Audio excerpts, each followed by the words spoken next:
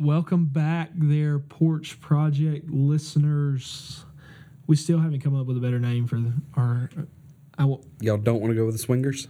I don't know about the Swingers. I don't Come on, think man. Just kidding. I was about to call them fans, but I don't really know if they're fans of ours or they just like keep wanting to click on and enjoy the train wreck that is the podcast. Speaking of trains, did y'all hear for like 30 minutes of the last episode? Yeah, how long that train went on in the background? I know. We're gonna have to. We are inside of a cinder block building. Exactly. With another building in between us and the train tracks. And it still made it to the microphones. It's about like the sirens going by, like every now and then. Send us money and we can do soundproofing if you don't like that. If you'd like to sponsor the Porch Project, we need a booth. Yeah. Well, we are going to be speaking on, I guess, one of our listeners' topics this evening. We had a message come in from Christopher, and he asked us to speak on the book of Job and you know, just why people suffer in general. And so, well, to clarify, it's not the Reverend Dr. Bishop Christopher Bates. This is the Porch Podcast listener Christopher West. Swinger Christopher West. Just kidding, Christopher. Yeah. And well, he was a listener until just now. Yeah. But yeah, we're gonna be talking about Job this evening. And that is Job, not Job. J-O-B. J-O-B. And so I guess to kind of open us up, I will say in a little bit of preparation for this, I was listening to a couple of different pastors who are way smarter than me, which is probably about every pastor. But they were talking specifically, and one was Dr. David Jeremiah. There we go. And he was saying that, like, the book of Job in general is just a book on endurance. And the other cool thing, and I'd have to go back and look, and I can't remember who it was that I heard that from, but the pastor said that the reason for Job's suffering was because of his righteousness. So with those things in mind... Well, before we move on, Will... Well, my viewpoint, we weren't going there. A little bit of a, I guess, hypothetical or theoretical question is, you mentioned that the book of Job is written on endurance. Is the book of Job a literal book about a literal man who literally had to go through things to develop endurance, or is it a figurative book about a figurative man who had to go through figurative things to develop endurance? Meaning, did it literally happen to Job, or was it written so that we can put ourselves into the life and the story of Job so that we can build and develop and cultivate our own endurance? Well, I will say from my standpoint, we're gonna put up a standpoint ticker on our Facebook page. Exactly. And every time y'all hear him say "from my standpoint," anytime standpoint comes out of Will's mouth, just put a little tick mark. We're a minute and a half in and it's already here. Well, I figure at this point, like, y'all are already fully aware of me saying standpoint, so I guess I have to add more of that. So there will probably be lots of standpoints. We're gonna make T-shirts, by the way. That'll be in our merch store. It'll just say standpoint on the front of it. From my y'all standpoint, pick yours up tomorrow, and it'll have like a what's the hashtag? Well, not a hashtag, but like the little, you know, like the bobblehead size face. Like stick my face down there and the evangelist under it. No.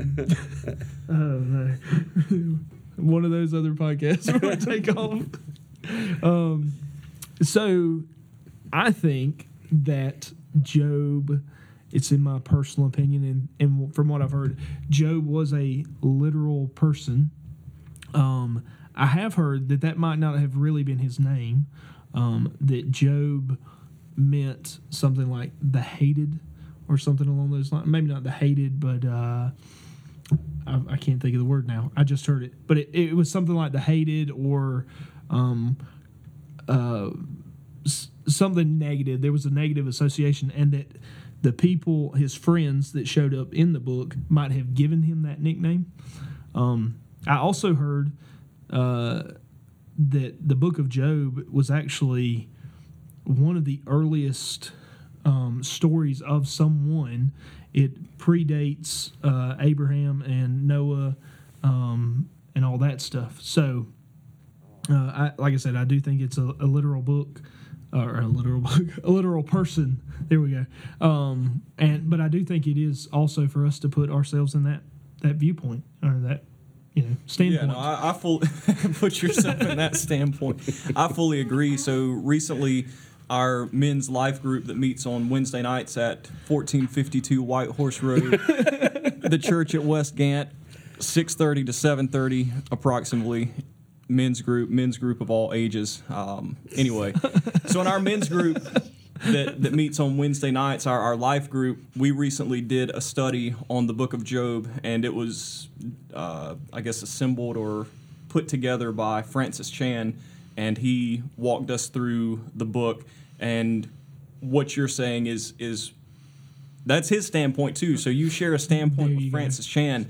Standpoint is rubbing off. Don't worry, y'all are going to all be using him by then. I would definitely agree that, when I read the Bible in general, I try and read it as literally as possible, because I think that's the way God intends it to be read by his children. I don't think he wants to cast any doubt or confusion on us. So when he gives us these stories, I believe that he means for us to take them literally. So I would agree that when we read the book of Job, it is about a literal man. It is about his literal life. It is about the literal struggles and hardships that he went through in order to demonstrate how we can go through our own hardships and struggles and things like that. Well, and if you take it from the context of the parables, right? So when Jesus goes to tell a parable, he never mentions a name of a person. But if it's a story like the rich man and Lazarus, then there's a specific name associated with it. So if you look at it from that context, I would assume, because there is a name, this isn't a parable. This isn't just a made up story. Bishop Bates. Dang, I just got called out. It would be better if he would just have left the suit on. He should have left the tie and the jacket on. I mean, how could we make such a great Facebook post and picture of us and him just in his white shirt? Suits. I hate them. We can do a whole podcast session on that. Talk all day about how much I hate them things. No, the book of Job, I think you're right. I would agree that, like Wes said, I tend to read Scripture literally unless there are very consistent cues to read it otherwise. So, for example, you read through the Psalms. We know that the Psalms were written as poetry, and so you read it as poetry. You get to Jesus' parables. We know that they were meant to be parables, and so we read them as parables. But if there are not contextual clues or direct statements that tell us otherwise, my default is read it literally. And so while the story of Job may have been passed down from generation to generation, and maybe his name got changed, or maybe it predated all these people, it probably did predate all these people, but doesn't really matter. I think the purpose of the book is to communicate truths that do apply to us and do help us understand exactly what our listener was trying to get us to talk about tonight, of why do people suffer? Why does God allow suffering? And so as we read or talk through the book of Job, that's where you have to take it. Whether he's a literal guy or not doesn't change the lessons that are learned from that. Just as if we were reading the parable of the prodigal son, whether the prodigal son was a literal person or not does not change the meaning of that story and how we apply it to ourselves. So you can have your own opinion for sure about what that looks like, or whether or not Job was a real guy, and but that doesn't change the purpose of the story and why we study it and why we look into it. So. I thought he was going to keep going. The man said he could talk about it with his eyes closed. Oh no. Well, just to give like some context to Job, in case anybody has never fully read through it, essentially, and this is a view from 30,000 feet and quick synopsis, so that we don't have like a 6-hour-long podcast. But basically, Job was a righteous man according to God, and even according to his wife, which is a pretty big deal that his wife called him righteous. But he essentially went from, instead of rags to riches, went from riches to rags and lost everything. God specifically calls out Job, essentially with Satan, and allows Satan to do everything but kill him. And so from there, Job kind of goes through this conversation with friends. He kind of has all this heartache and all that, and so there's just a lot of suffering. As we get to the end of Job, though, we see a change, and of course things start coming back to him. But I think the main question in all of that was the suffering piece, and why, because it's never really answered as to why Job was the one who had to suffer. Going back to what I was talking about when I first opened it up, I think it is a good point that only the righteous can handle the suffering. I don't know that God is necessarily telling Satan to allow me to have to go through all this stuff. But, I think it is bearing on how we can handle it. We always like to use the adage, God won't give you anything more than you can bear. We know that's not accurate, but I do think to a certain extent, like, if you can't handle it, God's not going to take your, God's not going to take your whole family if you're not going to be able to withstand that and handle that. So, yeah. Yeah, I think that we can't, I would say on the topic of suffering, you can't narrow down the purpose of suffering to one reason. Yeah. And so when I look at the book of Job, we see one reason for suffering. It was God's will. I mean, there's just no other way around it. We see this kind of opening of the curtain to some extent, of where we see kind of into heaven, and we see this interaction between God and Satan, and they have this full conversation around like, oh, well, Satan, where you been? And Satan's like, man, I've been traveling over the earth messing people up. And I think I could do it to anybody. Like, I don't think there's anybody left on earth that I couldn't corrupt, right?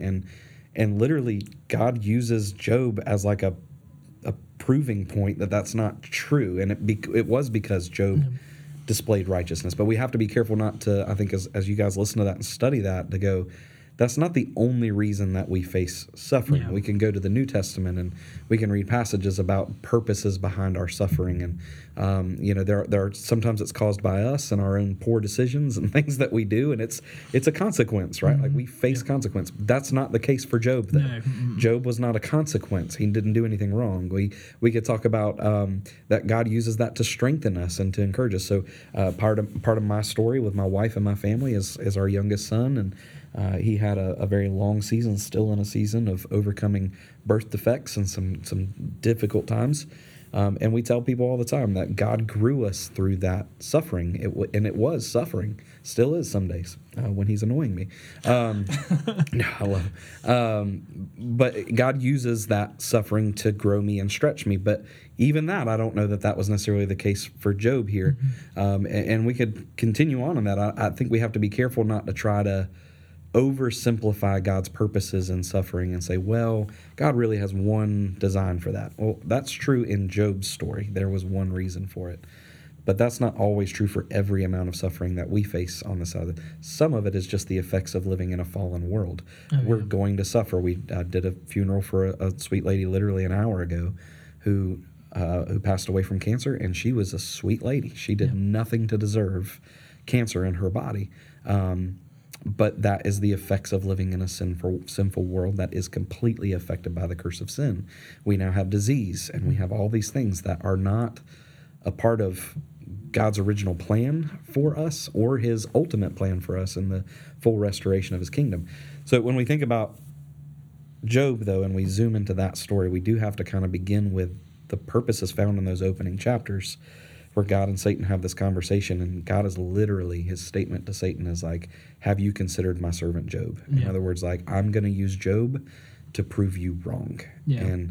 And he did use Job's righteousness for that. Yeah. Had Job not been a righteous man, God would not have been able to use him in that. So it's...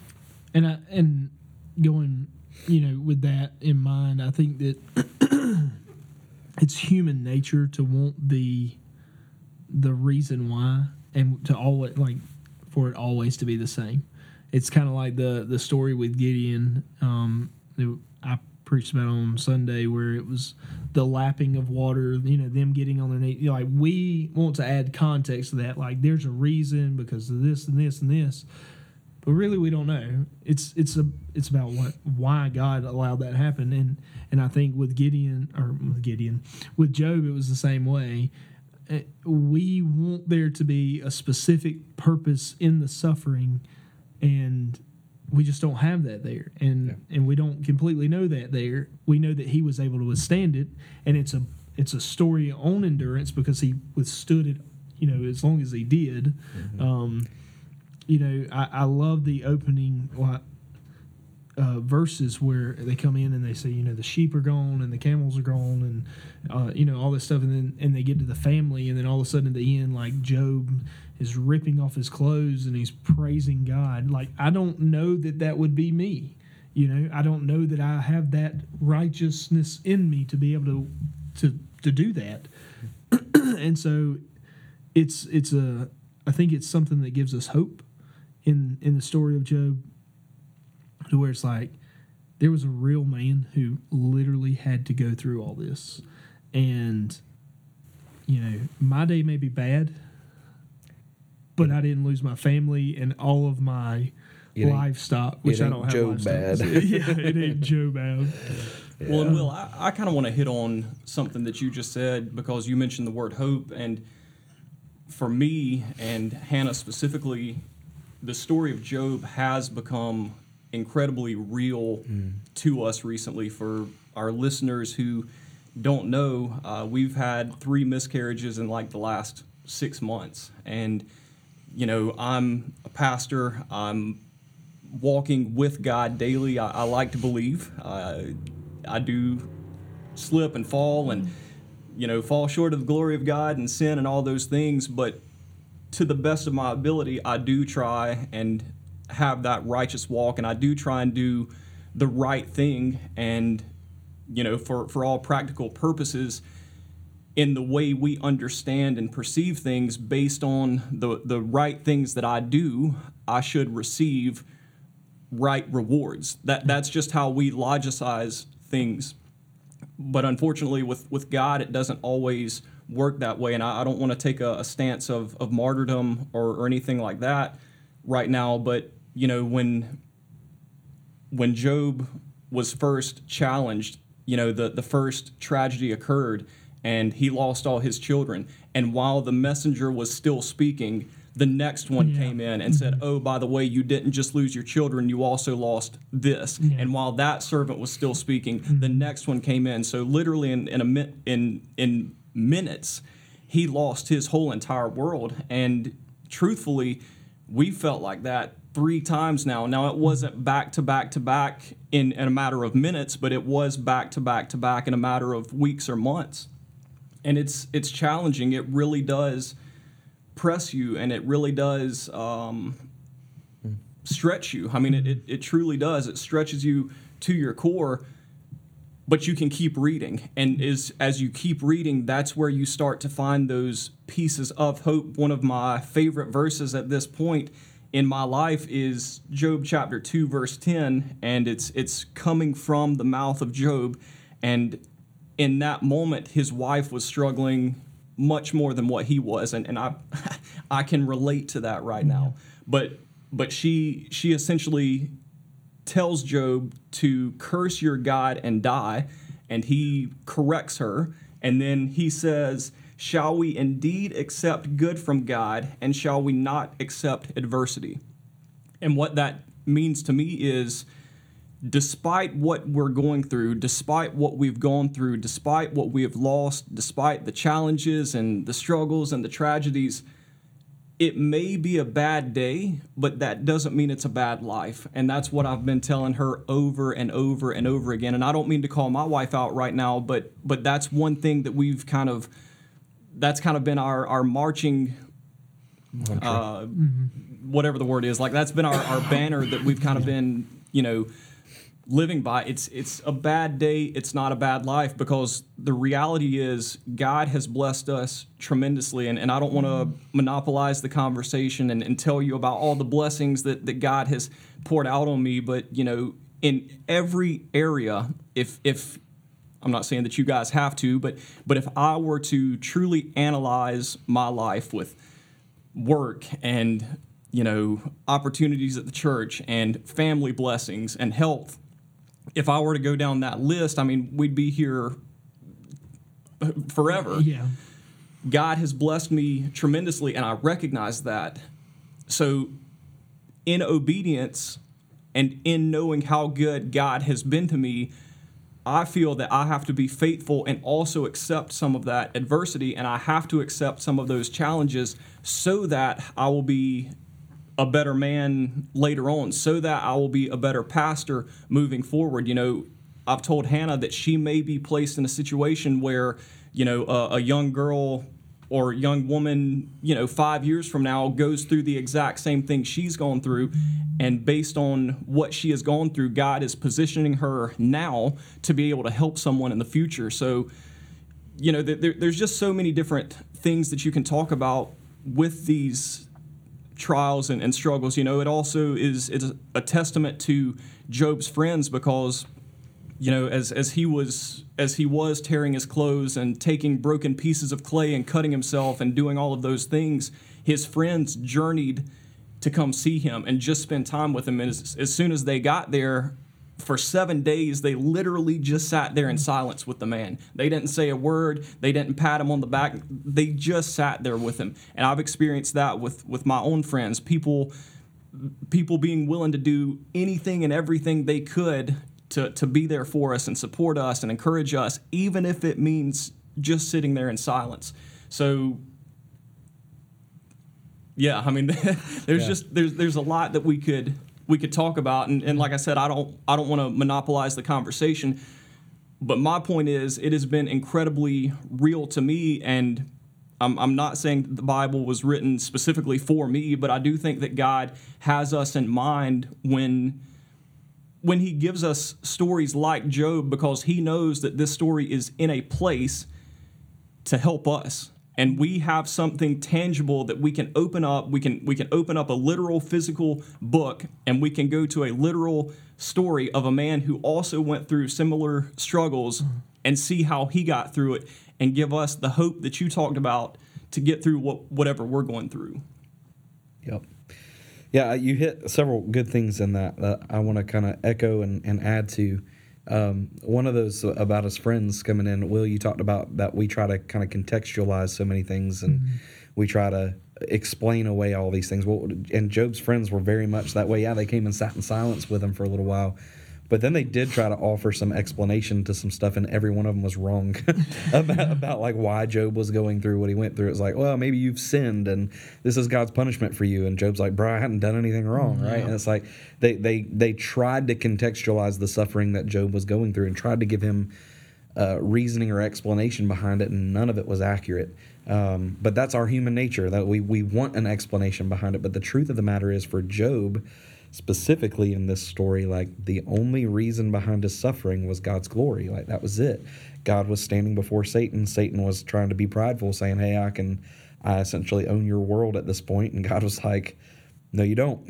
And then let me use Job to prove that. And so there was this level of like the purpose behind Job's suffering was God's glory in that. And even the statement that Job makes to his wife, that is one of my favorite verses out of Scripture that I quoted for a long time as we walked through that stuff with Zeke, was, shall I accept the good from God and not the bad? And it's like that mindset of bad day, not bad life, can be extended to like bad day, still a good God.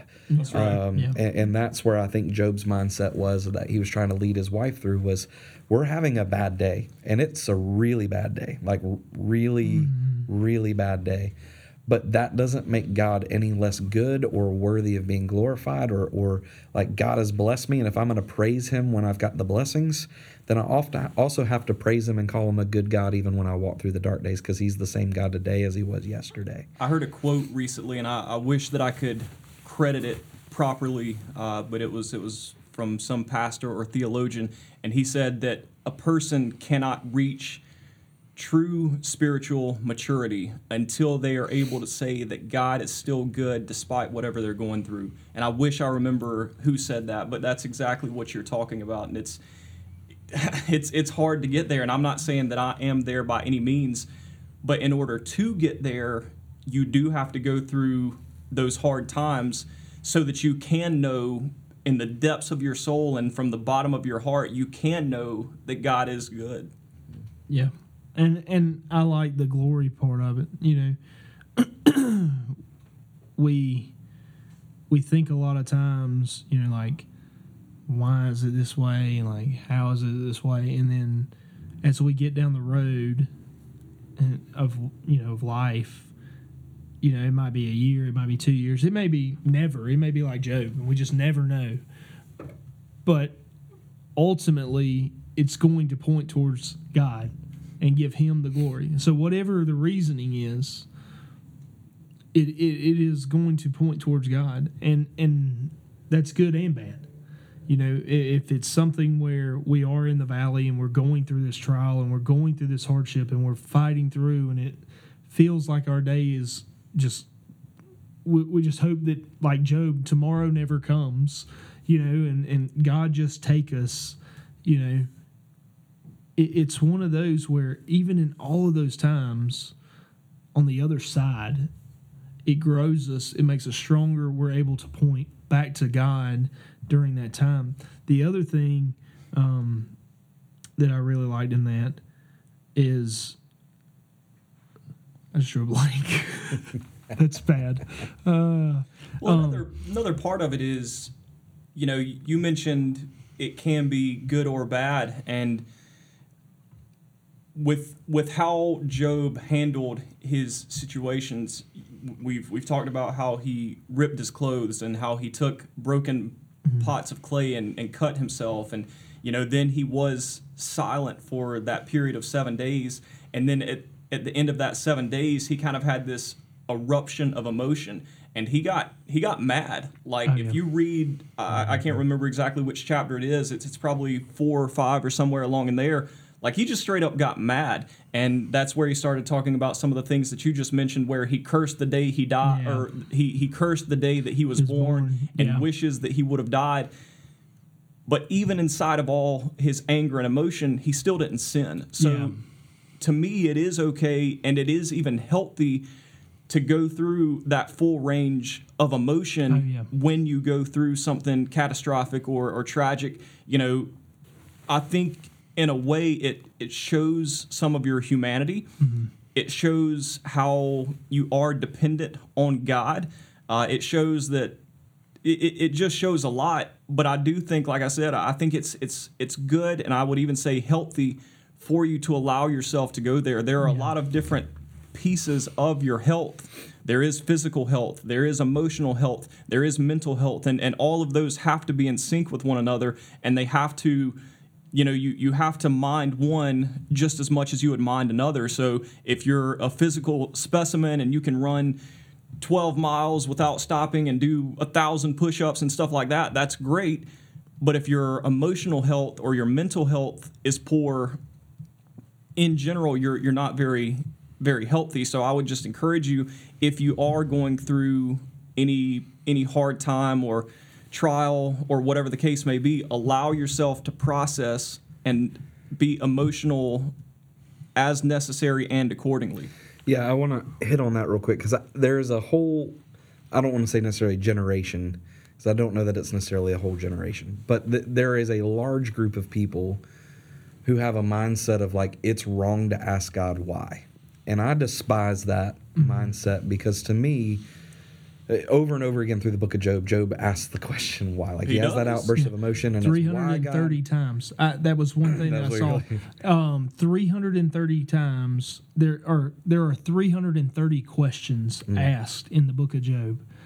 In I think it was Psalms. There's 150 chapters, and there's only like 106 questions. Yeah, like Job is doing tons of questioning with God. Well, and even inside of that, over and over again, too, the writer of Job says, and Job did not sin with his mouth. And so we can't equate asking the question why with something wrong. We have to be okay saying it's all right to not know. The one thing that I will say, in addition to that, though, that gives God some room in that is like, be prepared for God's response, because sometimes God's response isn't what we want to hear. It wasn't for Job, right? Like Job finally has this outburst of emotion, like, God, what is going on? Let me curse the day I died, blah, blah, blah. Like all these things, he's just letting it fly.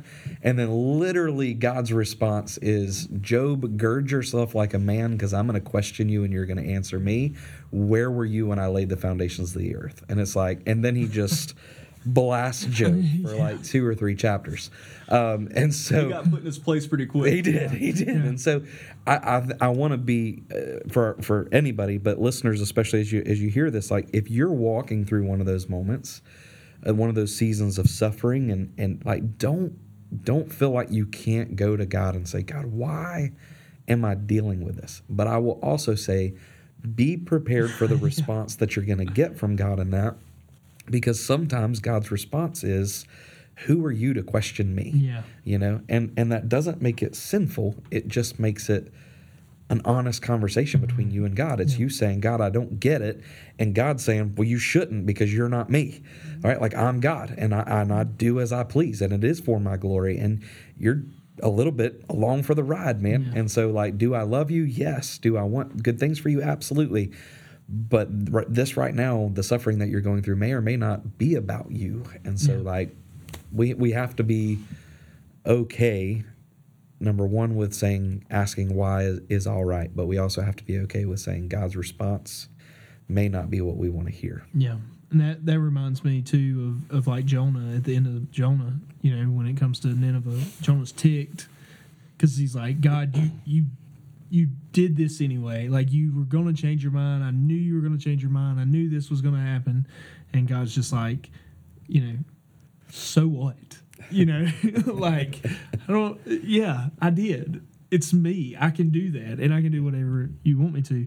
The one thing that I forgot that I happen to remember, we were talking about it's not a bad life. It's just a bad day. The other thing in that is we got to remember that even as we go through those bad things, there's still good that's happening all around us. Like just we tend to focus on the big stuff, but we forget that like every time we breathe, that's God. Every time your heart beats, that's God. Every time, you know, you smell something or taste something or see something or touch something, that's God. He designed all that to function. And so as we sit around this table, the majority of us, to the best of my knowledge, have all functions, all 5 senses, you know, and I count that as a blessing because there's a lot of people who don't. And I'm not necessarily saying that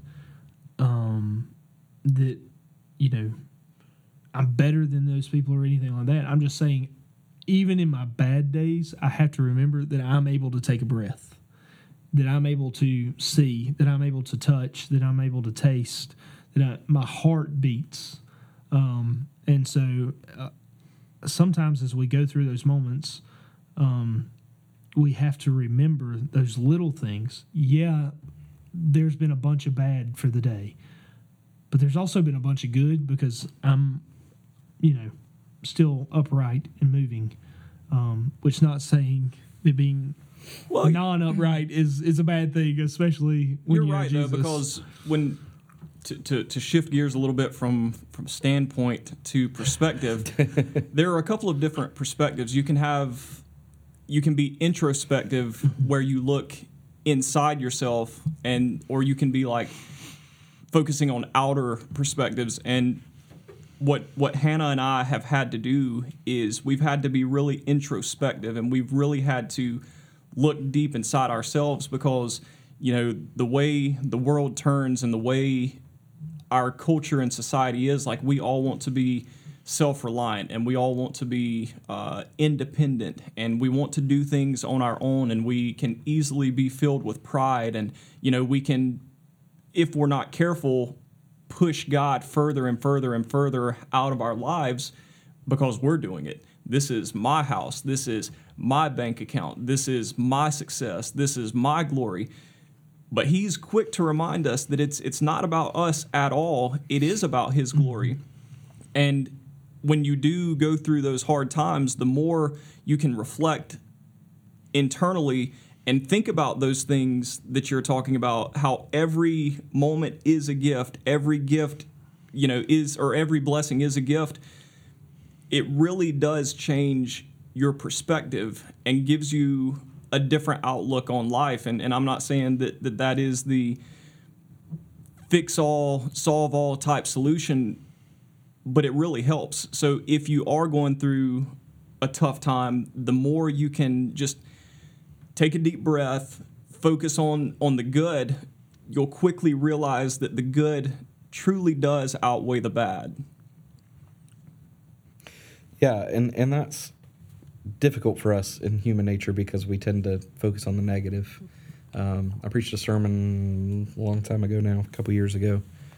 That's not really that long ago, but a couple years ago on the power of our mind a little bit in some things, and how I forget the statistics now. I'd have to go back and research it, but it's like 10, that's probably not the right number, but like 10 positive thoughts to overcome one negative thought in our lives.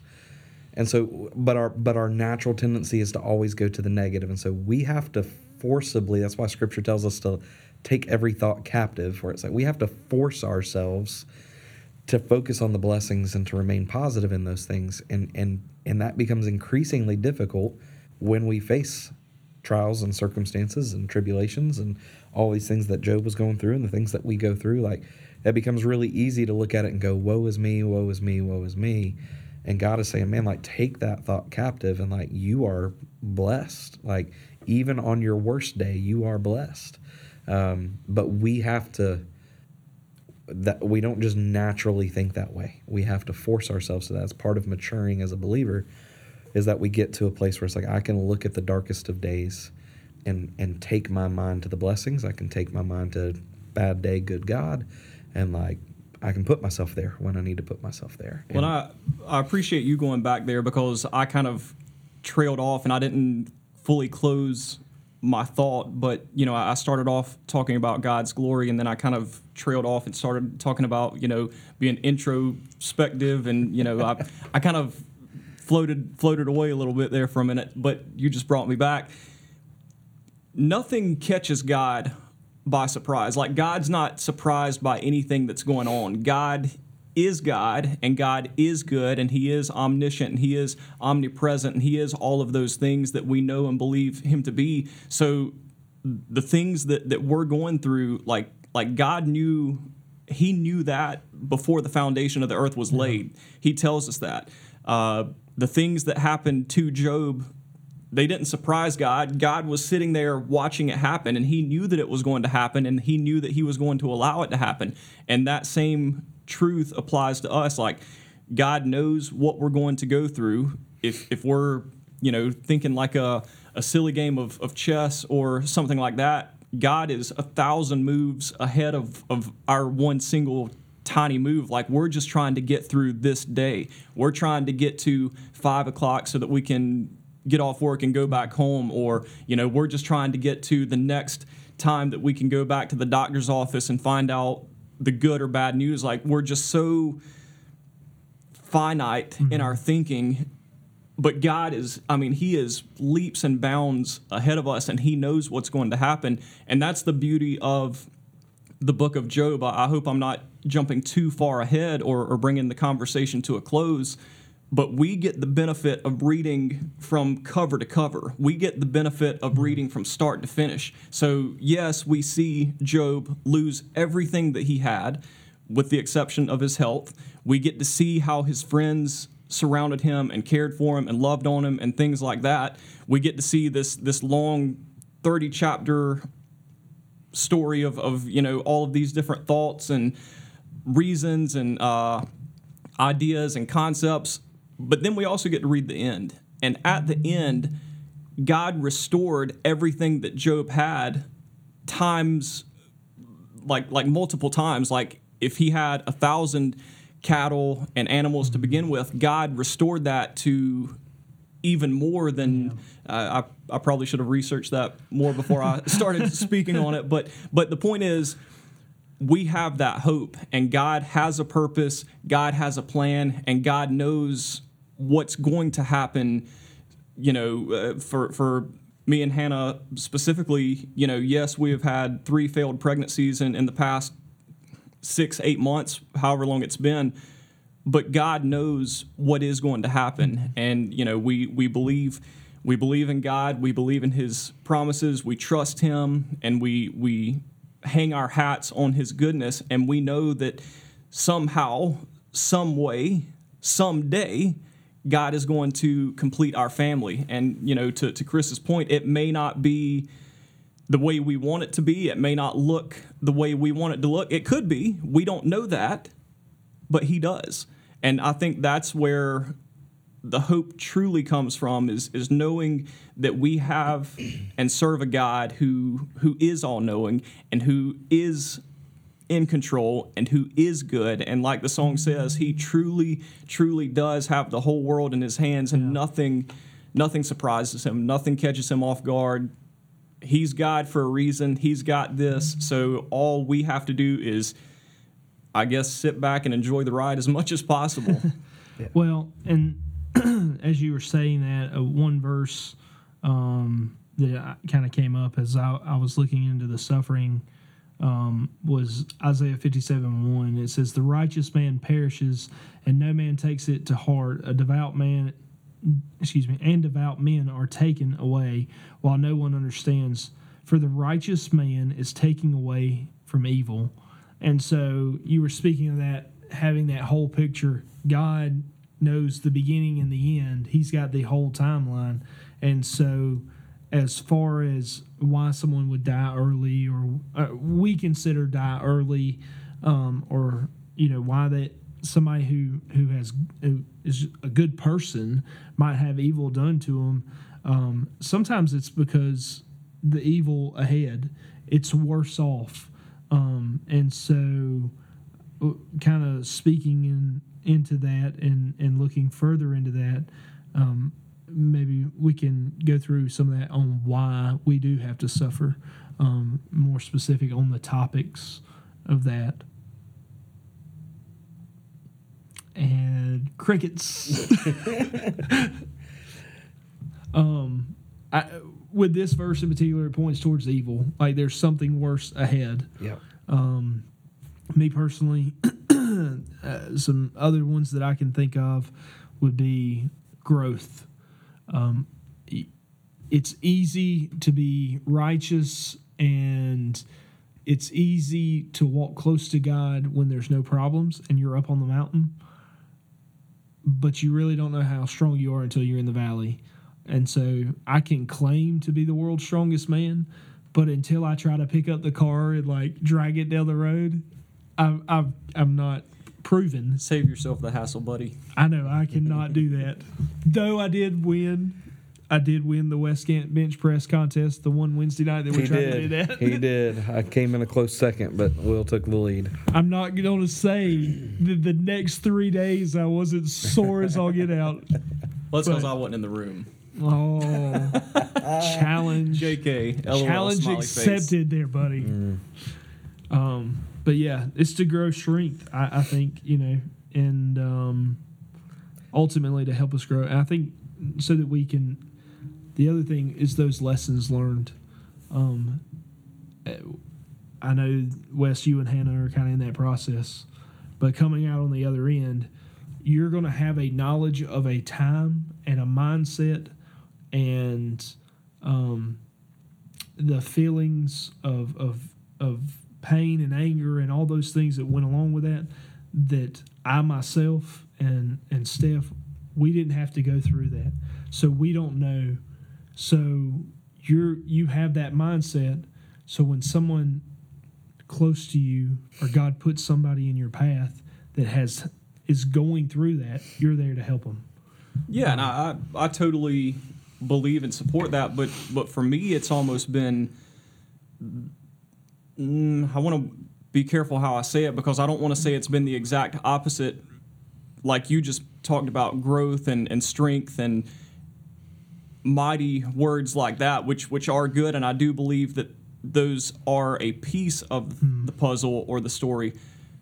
But I've almost had to go the opposite direction and meet God in weakness because, like I was saying earlier, we often develop this self-reliance and, the same words that I just spouted off a couple of minutes ago, independence and, I've got this figured out. I can pick up the world and put it on my shoulders and I can march forward and, be fine.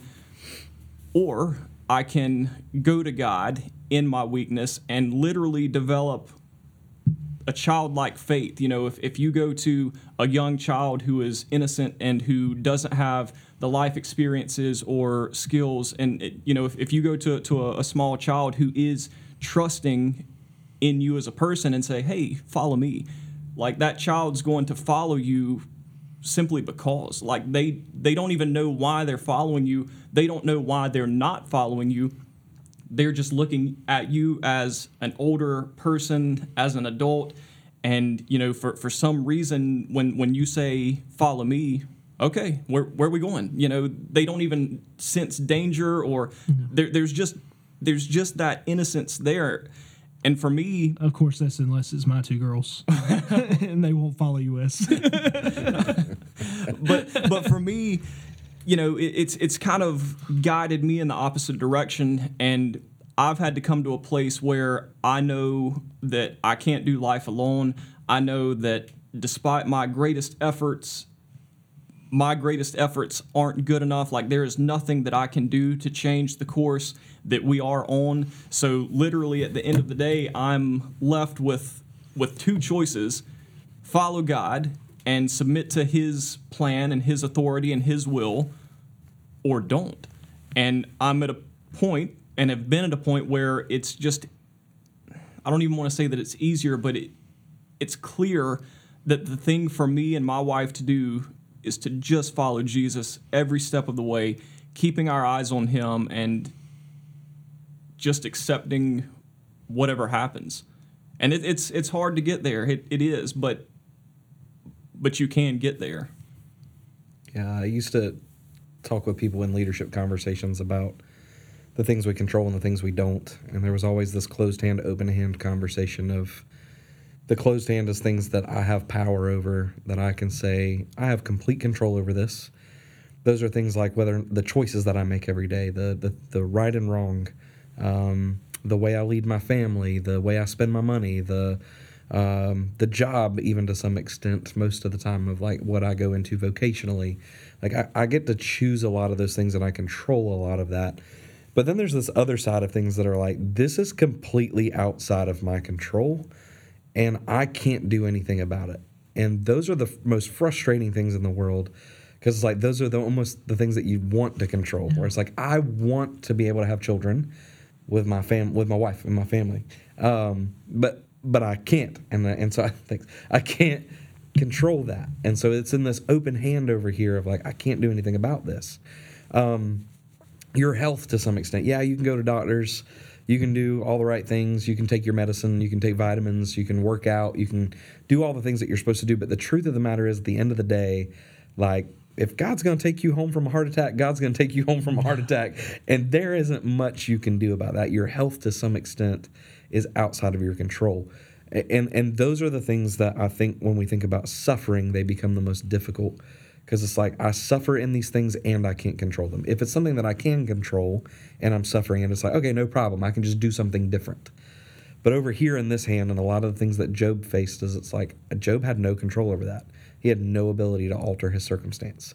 He had no ability to change that. And that was where faith really became a reality for him, was, am I going to believe in this moment that God is still good and that God has good intentions for me, even though everything around me right now that's either in my control or not in my control is falling apart.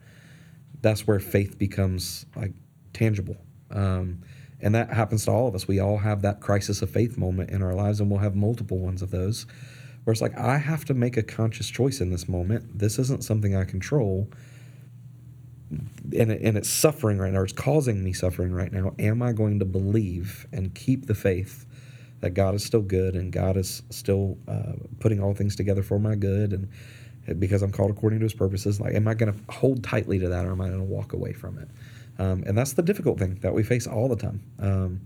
But especially in those things that it's like, I don't control that. Those are the hardest ones. Well, and there are some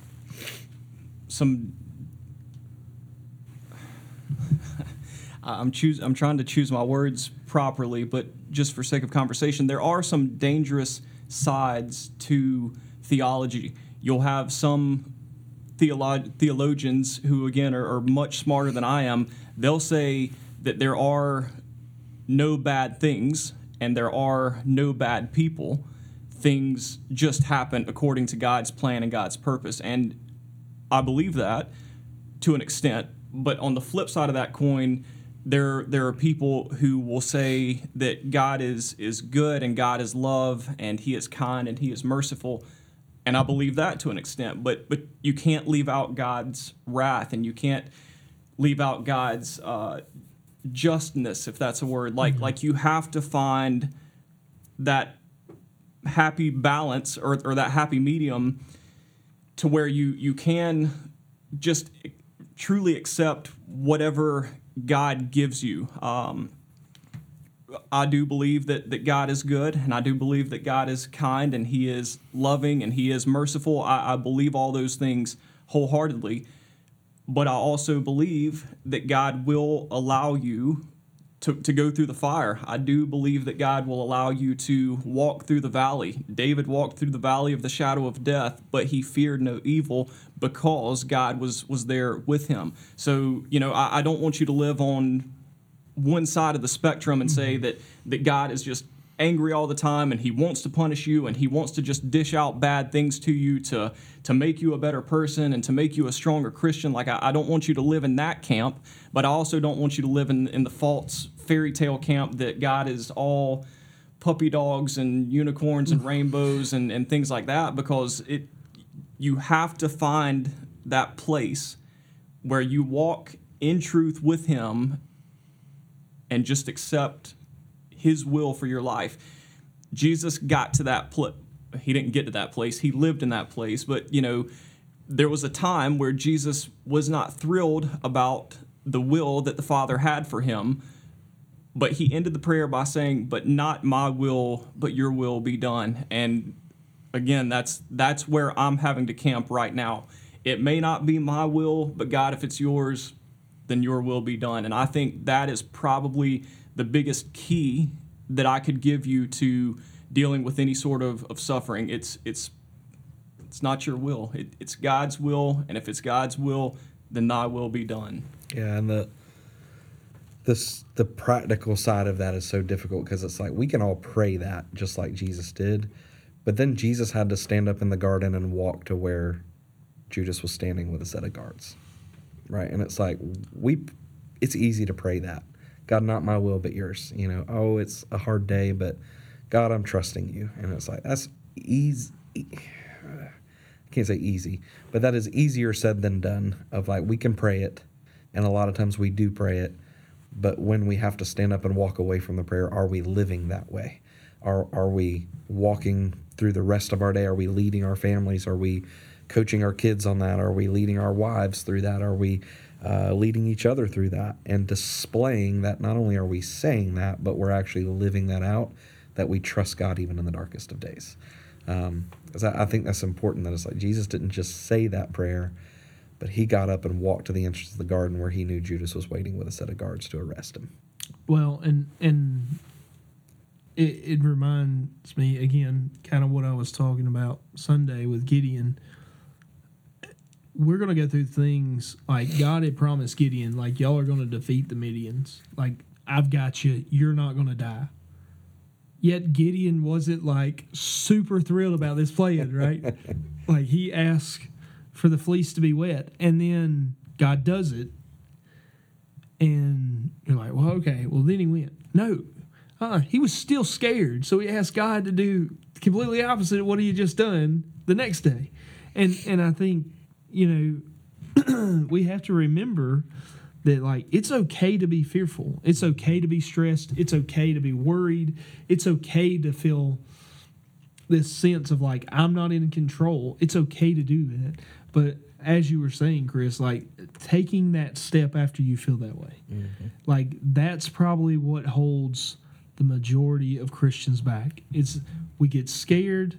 We read these verses and we're like, yeah, like, God asked, for the cup to be taken, but, it's all God's will, and, like, that's what we do. But then, like, we get in those situations and it's like, I'm terrified of this and I'm not going to do it,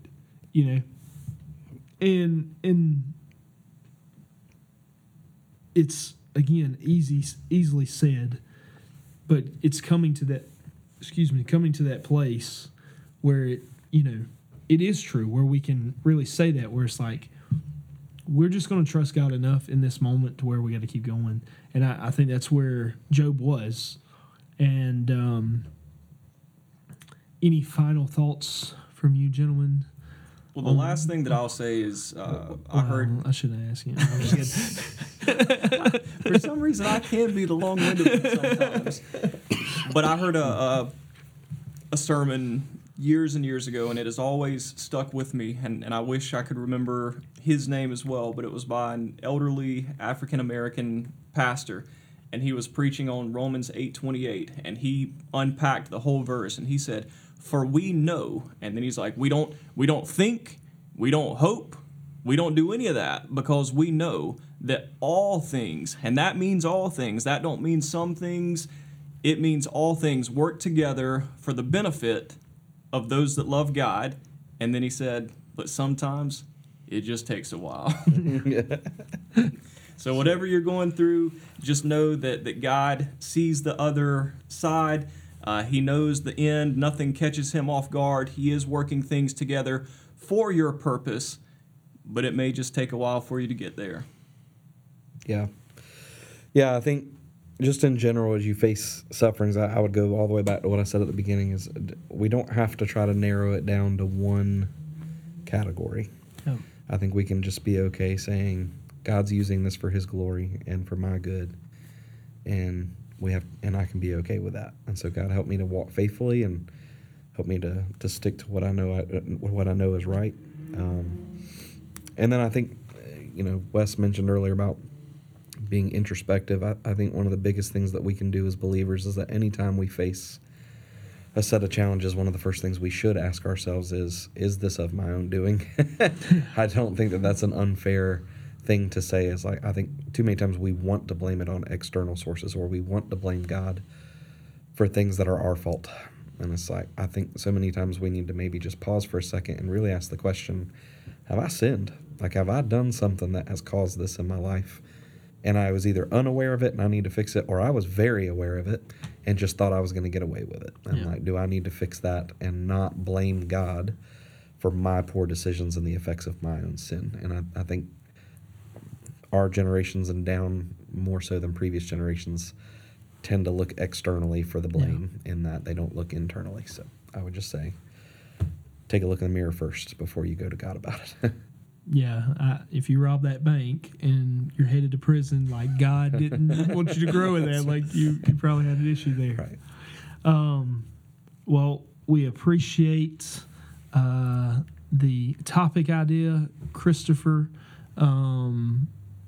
We hope that we have answered any questions and given enlightenment to the book of Job and to suffering just in general. If you're sitting out there and you think you've got an idea for a podcast or for a topic, feel free, shoot it to us. Shoot it